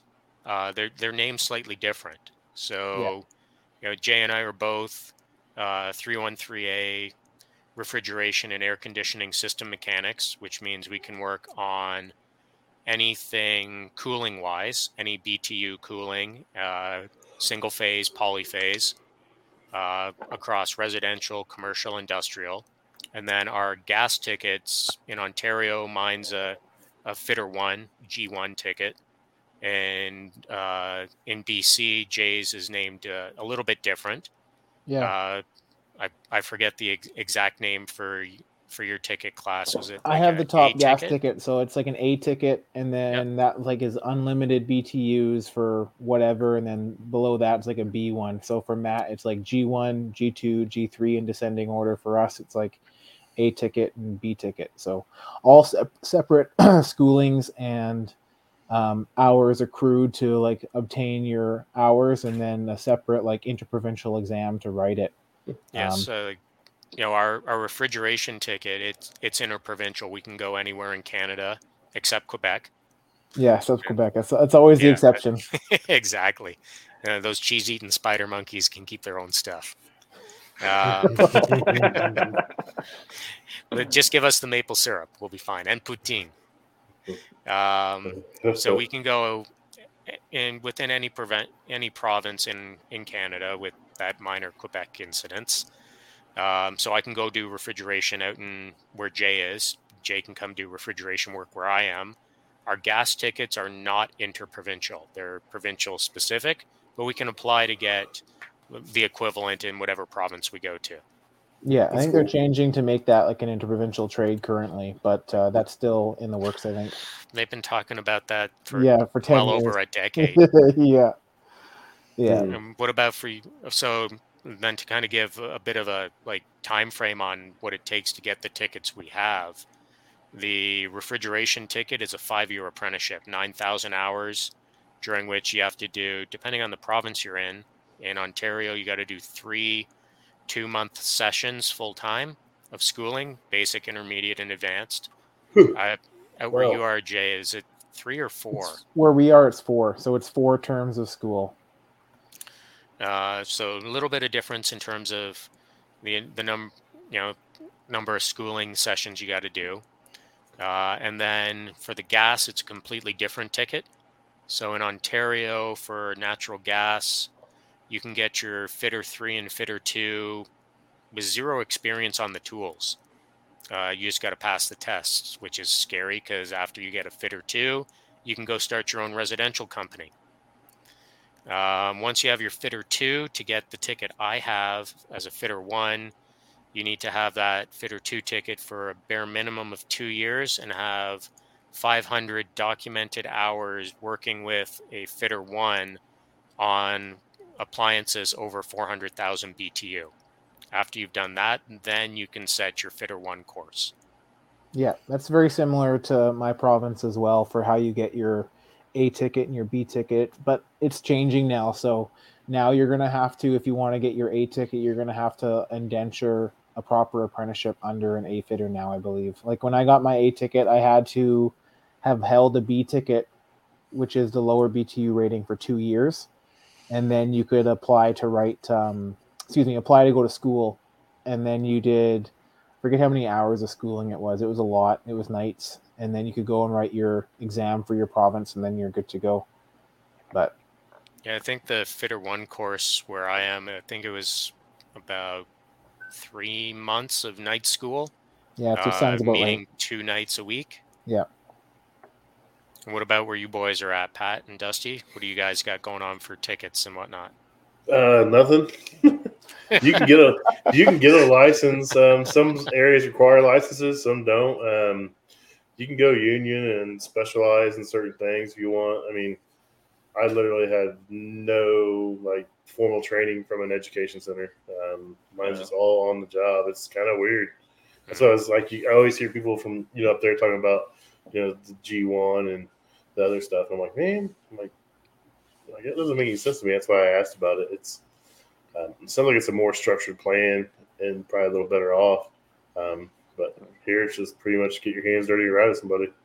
The big thing is the fundamentals. The fundamentals are all the same. But like if you were to go and look at my notes that I wrote 15 years ago and look at the notes they're writing in class now, they're different, right? It's all about just continuing that education as you go through and bettering yourself today, tomorrow, including myself. Like I'm always trying to continue on that curve of following technology and the type of equipment we're working on so that you don't get left behind, whether it's a type of fitting or whether it's a type of process or a piece of equipment and how it works. It's forever evolving, right? Hey, so speaking about forever evolving and whatnot, so I know where you're working, Pat. You're doing a lot of training. Yep. And the company you're working for, they're investing in your training as well, sending you out to manufacturer reps to get actually certified on the equipment you're working on. Yep. And what about yourself, Dusty? Yeah, they are. I go to some of the Cepesa schools and the manufacturer training, just continuing education through the year. And down here, I'm Southern Indiana, so we bleed off into Kentucky. Yep. And most of my work is in Kentucky, so we're required to have a journeyman license, which is a 2-year apprenticeship, and then you take the test. It's 2 years and 12. I can't remember exactly the hours, but it's 2 years, and you take the test, you become a licensed Kentucky journeyman, and that's pretty much it. I mean, you can get your master's after 5 years? And that's a separate test you take, but I mean, that's only to work on HVAC, like refrigeration. There's nothing required. In Indiana itself, there's really nothing required either. And then kitchen equipment stuff. That's kind of the same thing Pat was saying. We don't really have a licensing structure for that. I don't think there's one in the States at all.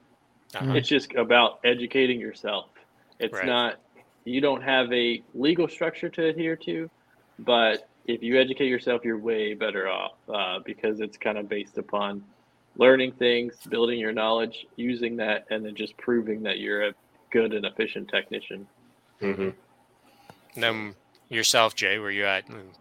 With Emerald Green, you guys are offering factory training or seeking out factory training wherever you guys can get your guys into to Yeah, better like your field and yourself. one of the greatest things, well, like one of the greatest things, I don't like saying that. One of the interesting things about COVID was just all the webinars you can take. So like, not that I have tons of time in a day, but like the opportunity to take all these different webinars is great.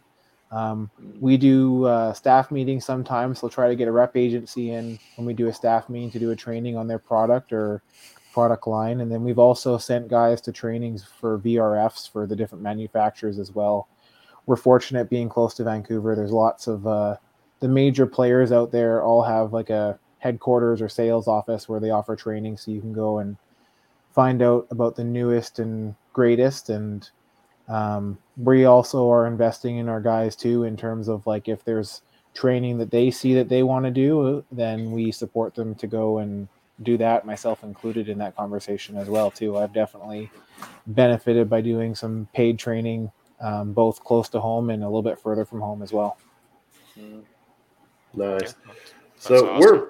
we're approaching an hour and 45 minutes, guys. So yeah, it's been a long one. It's been fun. It's been great. But I want you guys to go ahead and tell everybody where they can find you out on Instagram, and if you guys have any parting words or anything. So let's start with Jay. You can find me on Instagram. It's probably the best place to find me. HVAC_J604.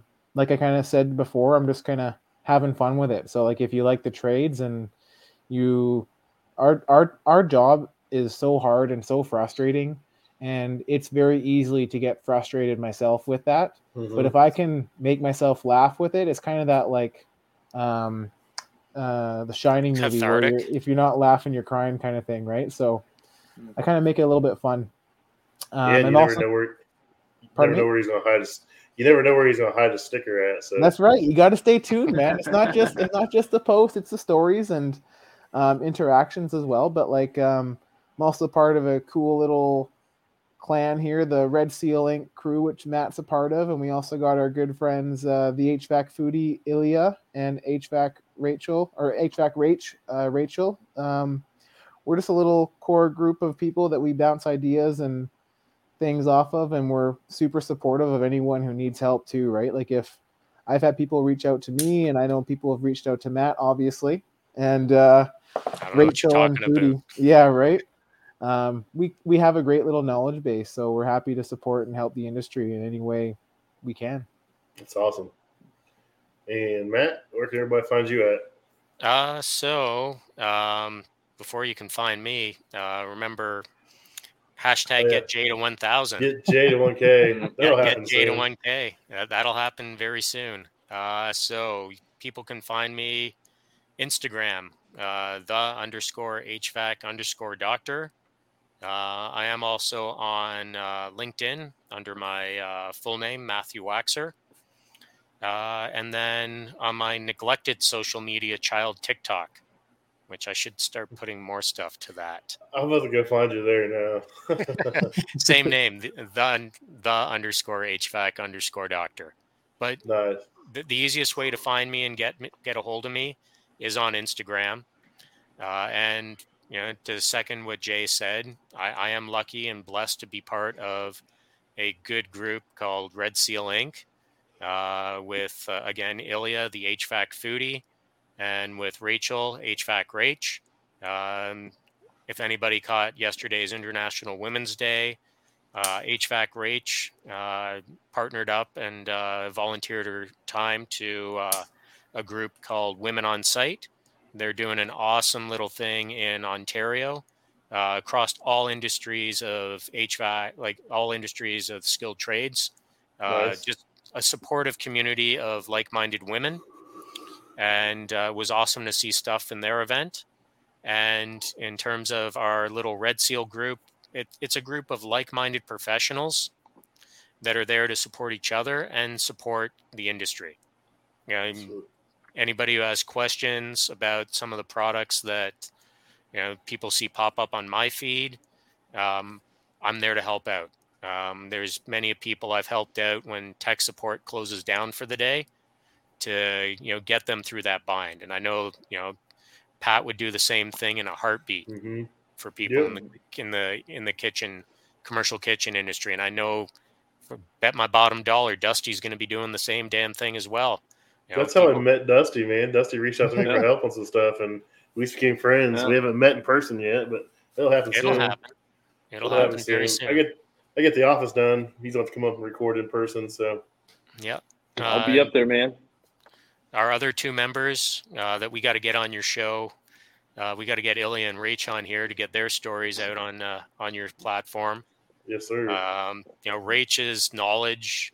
Now, there's a lot of people in the social world that know Brandy Ference, who took home Trade Lady of the Year at the Tactical Awards.